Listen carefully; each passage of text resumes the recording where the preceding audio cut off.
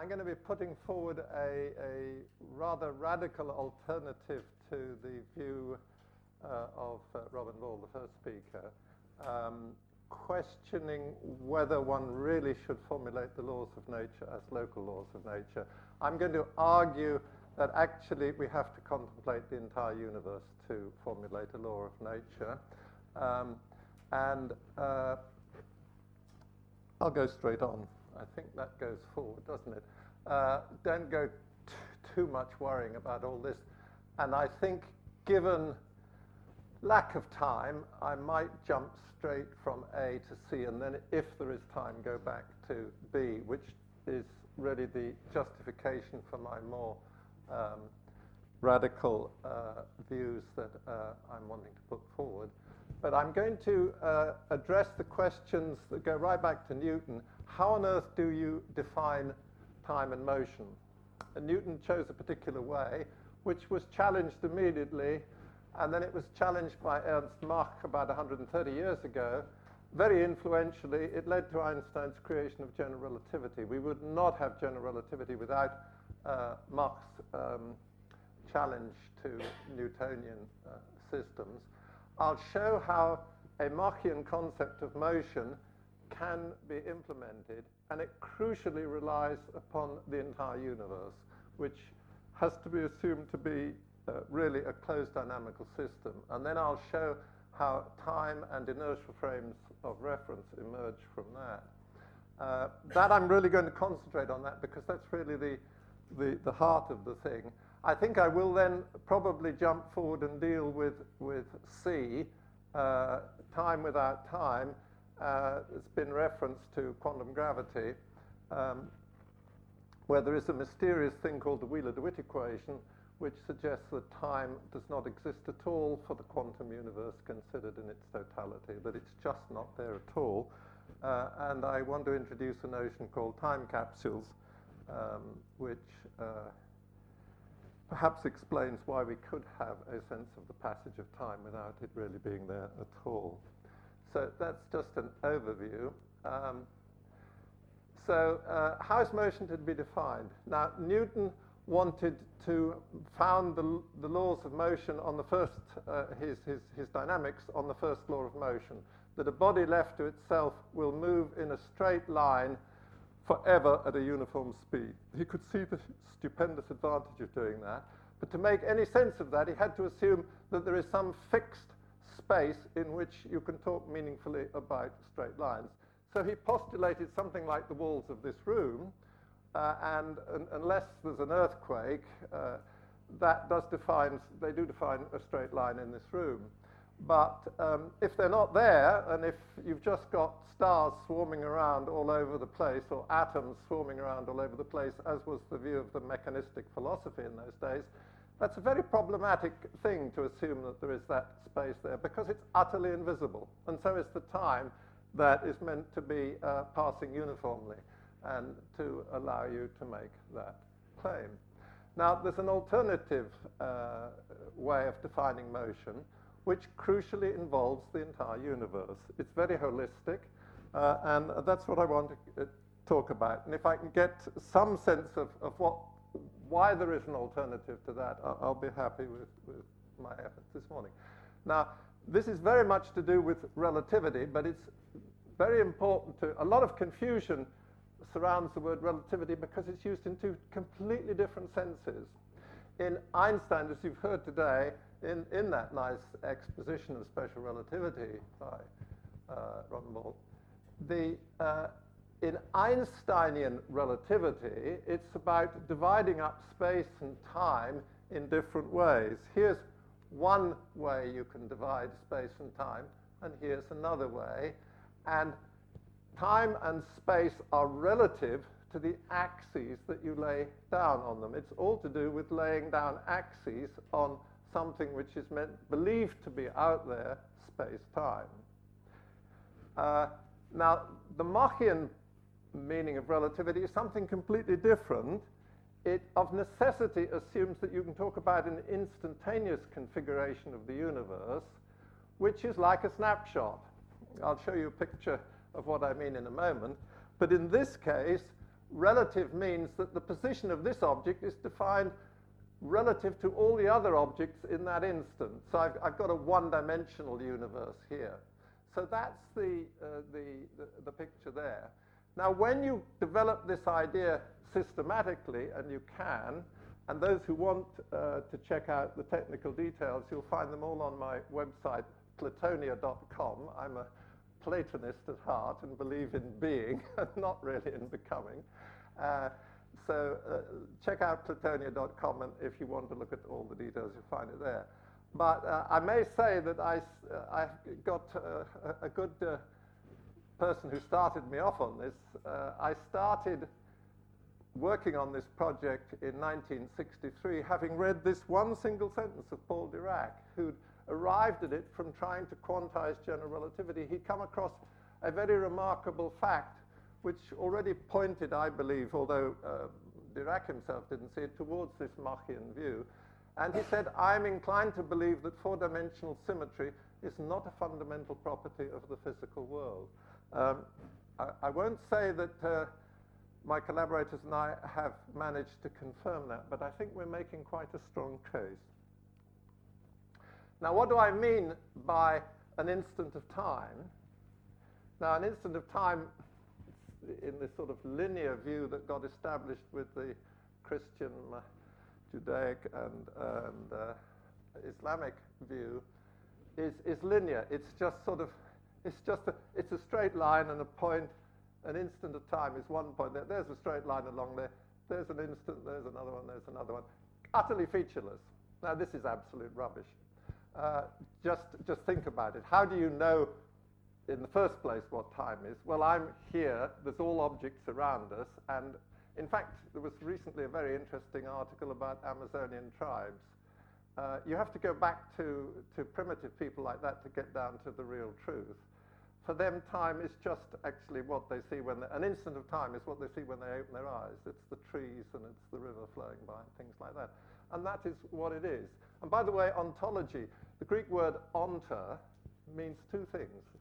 It means existing things and the present instant. So that's quite thought-provoking. One shouldn't get carried away by mathematics and wonderful, beautiful, uniform, abstract spaces. They're fictions, as Leibniz said. They're dangerous. So by an instant of time, I mean a configuration of the entire universe at one instant. Now, people will scream, you can't say that because of special relativity. Well, I've got Dirac behind me, and if he said we can challenge that, perhaps I'll be allowed to do it too. So if we had a universe consisting of a certain number of stars or something like this, up here, depicted here, that is an instant of time. Look at it. Let that sink into your being. And what is the universe like in this picture? Well, it's like bees swarming in nothing. That's the way you should think about the universe.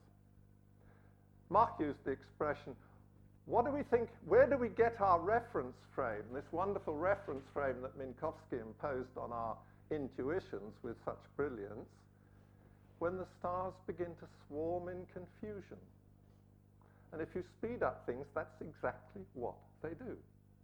So how are you going to talk about space and time and motion in such a situation? That's what you have to envisage.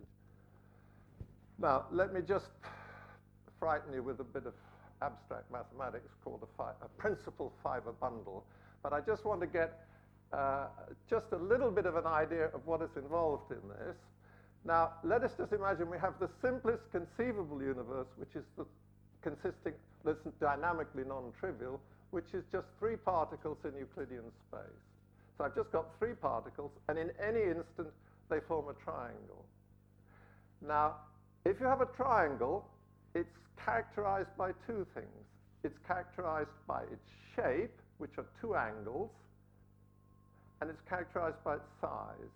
And a moment's reflection will tell you that the shape is vastly more significant than the size. And in fact, if there's just one triangle and that's it, the size has no meaning at all, because there's nothing you can measure it against.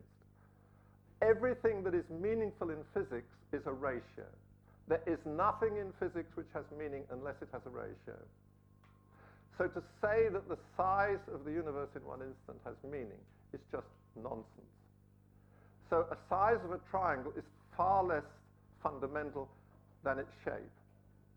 So I've got here now, so the possible states of such a universe are, and it's also the instants of time, are the possible shapes of those triangles. So each point here down in what I call the base space or shape space, each point here is a possible shape of my triangle. So I haven't got a linear time or a circular time. I've got a vastly dimensional time, because the shapes of triangles, it's a two-dimensional space. And as you go up with more and more particles or to fields, you have an infinite dimensional space. So there's no question of linear or circular time in this picture. The instants of time form an infinite dimensional space. Now, what you can do with a triangle, I'll have this as a substitute triangle, is that I can move it around anywhere in this room or in Euclidean space as I imagine it. I can move it around and place it anywhere I like. So this is what and I can also imagine that its size is changed. I do this with the generators of the Euclidean group, that's translations and rotations, and also the dilatations, which are expanding it or contracting it. And that is represented here. Here is one triangle, its shape here, and these are all the ways, this is called a fiber, these are all the ways with which this wonderful thing called the group, some mathematicians say G stands for God or for group, and it's interchangeable. This is all different ways that I can hold the same triangle in space or imagine that I make it larger or smaller. So each different one is going from there to there. Is going, so these are different shapes, and as I go up and down the fiber, I'm just creating different ways that I can think about that triangle, placing it in space. And the fundamental problem of motion, which I may say that Newton understood extremely well, but rather surprisingly Einstein did not understand as well as Newton, is that there is a priori no connection whatsoever between these two fibers. I have one triangle and another triangle with a different shape. I can hold this one anywhere I like, and the other one, here's my other triangle, anywhere I like. And there is no way, as Newton clearly realized, of saying how much the triangles have changed or where the individual particles have moved unless you invoke and say that there is some absolute space in which they sit. But that's not the only way that you can do it. Now, there is in fiber bundle theory, they talk about group-induced vertical change, which is regarded as fictitious. My triangle doesn't change as I move it around like this. That's a fictitious change. But if I change it into a different triangle, here's a different one, that's a real change. And the central problem in mathematics that was resolved by the theory of principal fiber bundles, the concept was introduced in the 50s by a mathematician called Ehresmann, is how do you say what is the true change, which is called the horizontal change. That's the fundamental problem. So let's go on. Now, let me just, this is an exercise in getting rid of redundant and potentially misleading structure. The standard picture for Newtonian dynamics is that you have what is called a configuration space. This was introduced by Lagrange and made very precise by Hertz about 120 years ago. Now, if we're just talking about one object moving in this room, we can take the floor of the room as being the configuration space. This is a two-dimensional configuration space, and here am I walking, literally walking across the floor of the room. That's the representation of me, relies heavily on the walls of the room and the floor. Then there is this mysterious thing, time, totally invisible, which is meant to increase into the future. And as I walk along the floor, time is going forwards, and this is me going across the room, and time is going upwards. Right, now let's get rid of time because it's totally non-existent. It just ain't there. The only thing is the configuration, the shapes, the configurations. Now the first thing, we can get rid of time very easily. We just cut that out and we say all that exists is the floor of the room. And then everything that's relevant about me is my history walking across the room, is the path I take. It's whether I take this one or whether I take this one. That's a different path. That's something objectively different. Well, it's not objectively different if there's only the invisible floor there. It is objectively different if we take into account you lot. And you are crucial. That's what's saying that this path is different from that one. Okay? That's very fundamental. And so once more, so now when we go down to the three-particle system, my shape space, or this could be the entire universe, the instantaneous shapes of the universe, we get to the situation where really the objective reality is that there's just a curve in shape space. The shape of the universe is changing. So in my triangle picture, I have one triangle, then another, and then another. That's it. Okay? That's how we should think about motion. By the way, we should think about time. When I meant to stop, sorry. You should stop fairly soon after 12. Oh, about 5 past 10 past 12. 5 past 10 past 12. Okay, very good, thank you. Right. Next picture.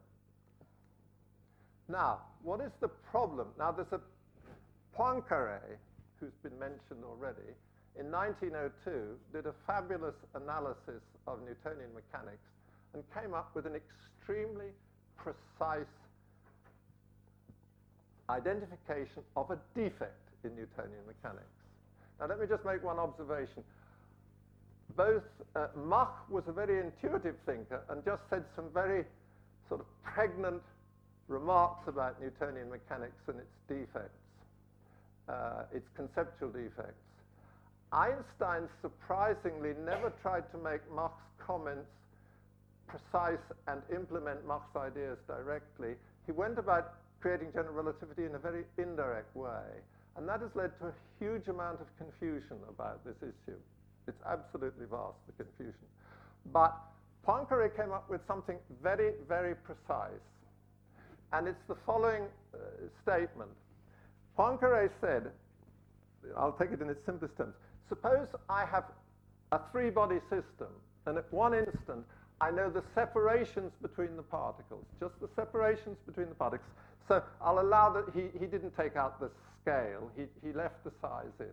He says, I know in one instant the size of that triangle, and or the triangle, I know the triangle, and at another instant I know how the triangle has changed a little bit. This gives me, in more precise terms, it gives me the separations, which are the RAB, and it gives me the rates of change. He assumed time and a length scale as being something given absolutely, but not a space in which they move. And he asks, given that information, given that I'm totally convinced that motion is relative, I think I should be able to predict the future uniquely given that data, because that's all that's observable. And does Newtonian theory do that for me?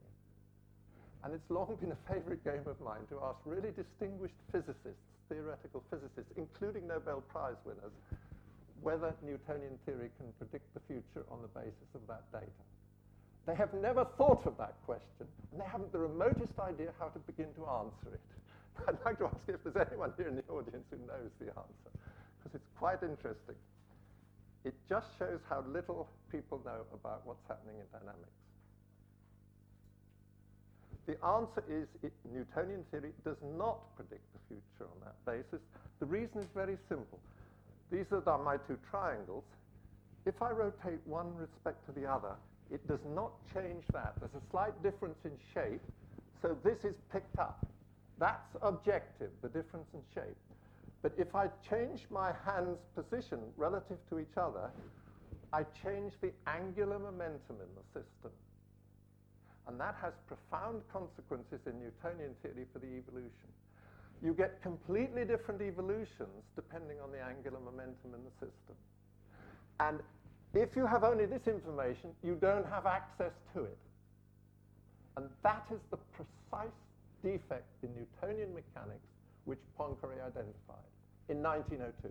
Not a single scientist picked it up.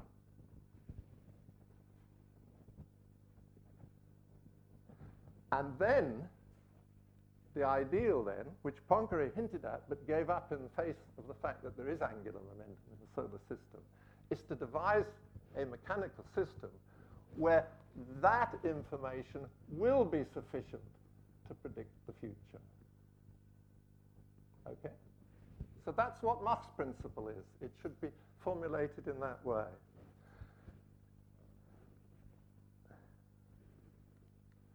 Now, the way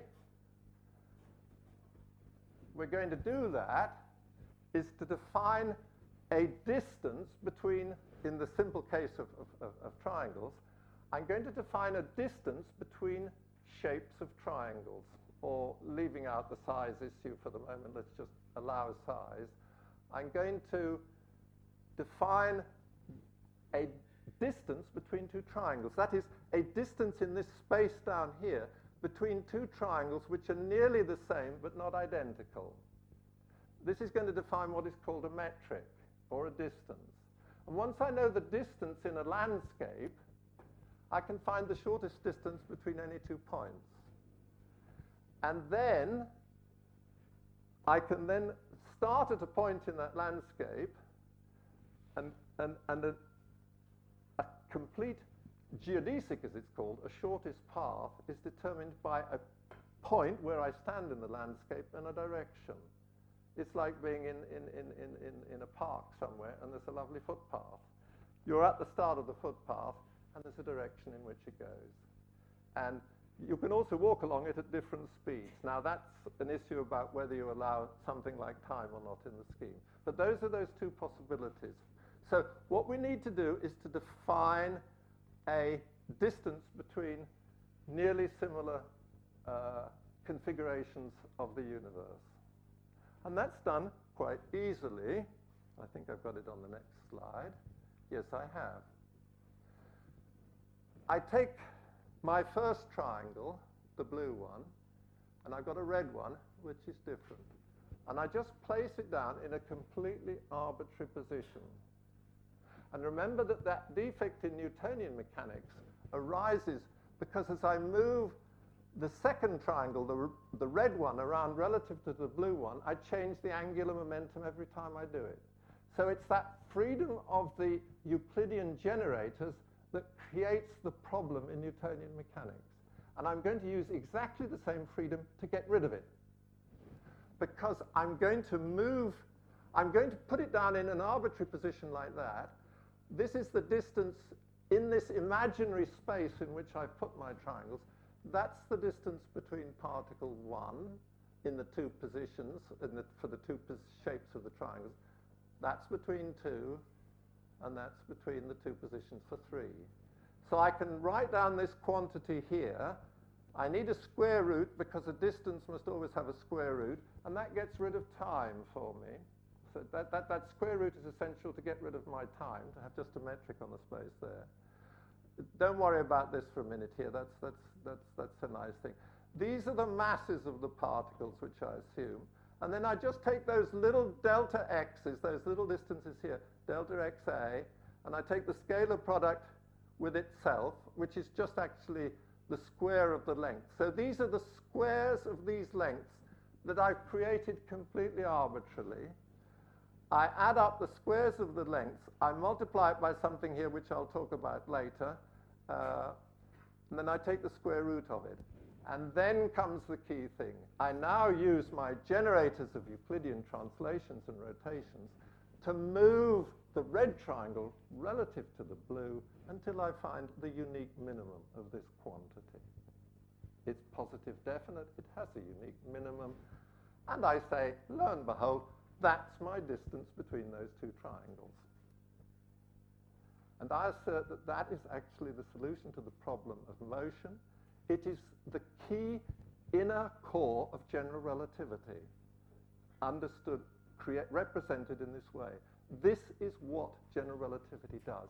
It was completely hidden when Einstein created general relativity because he didn't explicitly try to implement Mach's ideas, and he was very lucky that the mathematicians had created a thing called the Ricci tensor about 15 years before he needed it.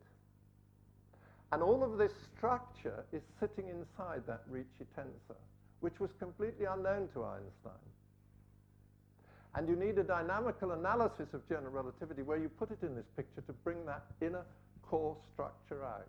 But that, when general relativity is considered as a dynamical theory, which is what led Dirac to his things, because quantum mechanics is about converting classical mechanics or mechanical system into quantum theory. And in that, you need positions and momenta. You need configurations.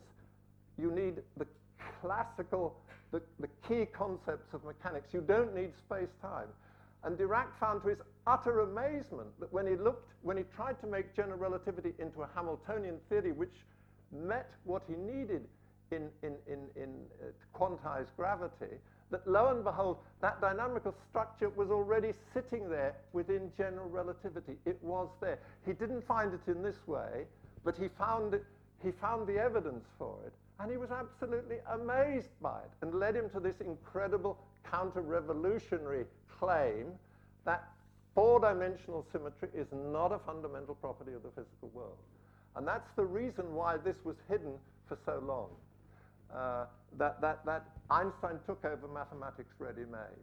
So that's really all you need to solve the problem of motion. Get rid of time, which is done by a square root there, and do best matching. And all of the rest, when you're considering the whole universe, is just a variation on that theme. Now, let me just give you the mathematics of it to show you there. So you have an action principle. Those who are not familiar with mathematics, just go to sleep and don't worry about it. There's the square root. This is a constant quantity, which after the event will turn out to be what people think is the total energy of the system. This V is the potential energy. This is just an arbitrary parameter which is labeling my curve. Here's my curve going along like that, and I just put an arbitrary parameter which must increase monotonically as I go along. That's not to be confused with time. It's just a parameter which labels points. So it appears there, but it also appears there quadratically under a square root. So the d lambdas cancel out. So it's completely independent of that. It's what mathematicians call reparametrization invariant. So this was essentially, if you take out those d lambdas, that was that thing that I was minimizing back down here. This is the real key thing, not that convenient mathematical way of just adding a lambda. That's just for computational convenience. So that's the Lagrangian, the action, and here's the Lagrangian in there. And here are the equations of motion that you get. They look rather complicated. They've got this very characteristic quantity here. Now, it was said that time is chosen to make the laws of motion simple. Now, simplicity is a slippery thing, but here at least it's obvious what to do. This lambda is arbitrary, and it's sitting in here, so you choose lambda so that this thing is 1, and you can always do that. So that becomes 1, and then I'm going to call that special lambda that I've chosen t, because then lo and behold, you get Newton's second law. You've recovered Newton's second law. Now, here's this. Now, I'm going to actually tell you explicitly what dt is. If you write that out, you get this expression here. There's a square root again. There's all the masses of the particles in the universe. Now, here we can really have 10 to the 80 particles in the universe. And here are the little dx's that they move in that best matched position. I don't know whether I actually even said the word best matching. Yes, this is best matched here, when you get that position that minimizes this quantity here, then I call those the best matched positions. I didn't say that. So I put in those best matched positions there. These are the best matched positions. Which, by the way, let me just say what they do. In those best matched positions, effectively, you're picking up Newtonian theory with vanishing angular momentum. Vanishing angular momentum. So this is what you get, and it's divided by this quantity here. Now, this is a completely explicit realization of Mach's statement. This is often quoted. Einstein, in his obituary of Mach, called it a gem. It is utterly impossible to measure the changes of things by time. Quite the contrary, time is an abstraction at which we arrive from the changes of things. Now, this is a doubly holistic notion of time for two reasons. First of all, it involves every single object in the universe. If that ain't holistic, I don't know what is.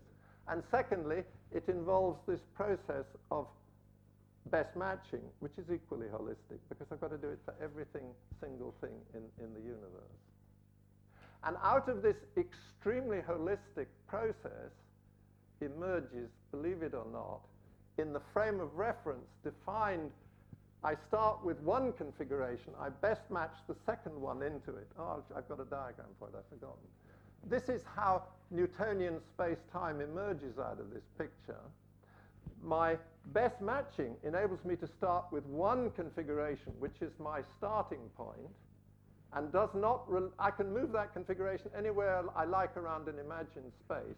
Then I put my second one in the best matched position on top of it, and so all the way through up to the crack of doom. So that's horizontal stacking, and then I put the vertical separation between the things with this emergent time that I've got out there. And then I've recovered in this framework, which I've created by the intrinsic changes of what is happening to the system, I've recovered exactly the Newtonian framework in which his laws hold exactly, and his first law of motion holds. And that first law of motion, if you stop and think about it, is the beginning of reductionism in the natural sciences. The whole idea of reductionism is we start with utterly simple local laws, and then we build up from that. And what this shows is that with a high degree of probability, I will actually stick myself neck out and say it is just wrong. The whole universe is very, very holistic, and this is a creation of us neglecting the entire effect of the whole universe. It's just a completely false way of looking at it. We've closed our eyes, we're just looking at the table and the little bit of chalk on there, and we haven't opened our eyes and looked at the whole great, huge universe out there, what is going. Just open your eyes. Let me just make one remark about Robin's talk this morning. Before the cesium clock was introduced, the standard of time was called ephemeris time. When the astronomers realized the rotation of the Earth was lousy, they introduced ephemeris time, which is actually based on the assumption that the solar system is an isolated dynamical system which obeys Newton's laws with small corrections for general relativity. And the expression for ephemeris time is then exactly that. That was the standard of time before the atomic clocks came in. It took them an awful long time to abandon the rotation of the Earth as the standard. But ephemeris time was essentially that for I'm not quite sure how many years, about a decade or so, something like that. That's one thing. Let me also make one other remark, if I may. A clock is not the vibration of a single atom. Robin, your diagram showed a chunky, great cesium beam clock. And if any of those, it has cavities and things like that. If you get any of the atoms in those cavities in the wrong place, the clock tells the wrong time. The time today is told by a system of something like 100 atomic clocks distributed over the Earth, of which 10 are super clocks, but all the rest are needed.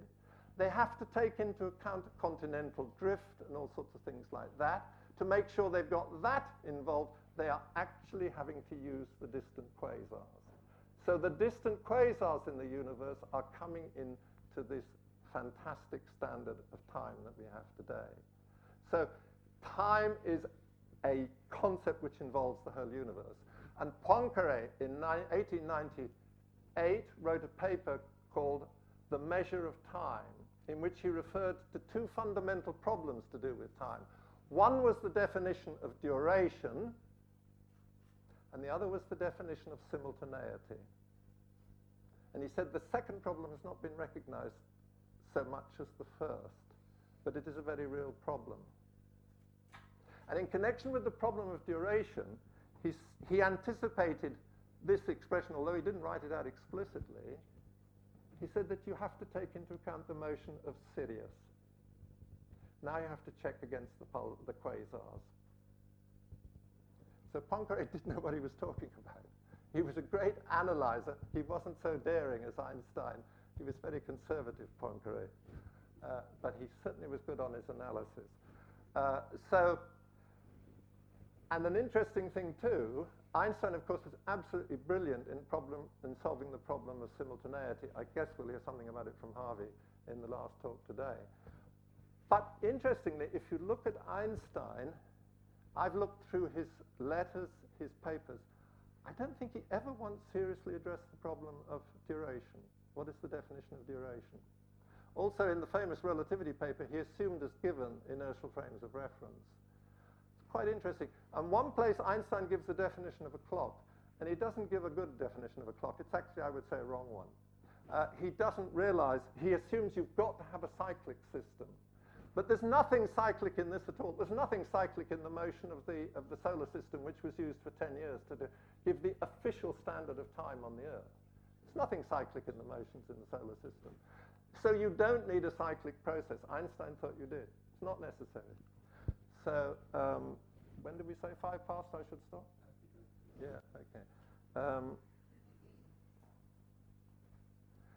Let me just then, I'll go to completely change. I won't attempt to go any further on this line of thought with my B thing.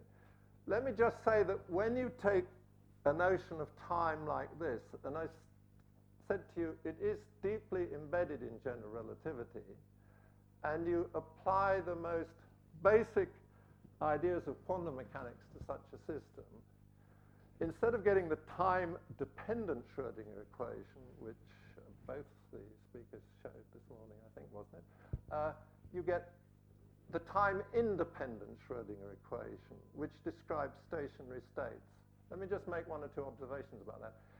Schrödinger first discovered his time-independent Schrödinger equation.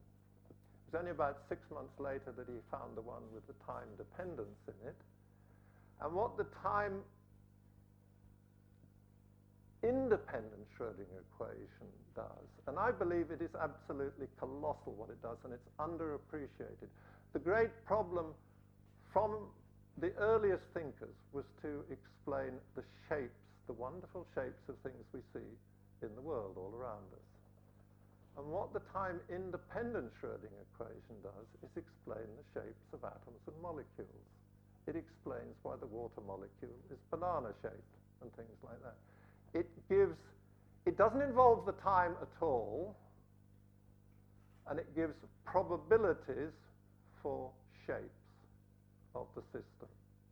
And it does it using Schrödinger's equation, typical quantum mechanical properties like square integrability of the wave function or self-adjointness of the Hamiltonian operator. And in 1967,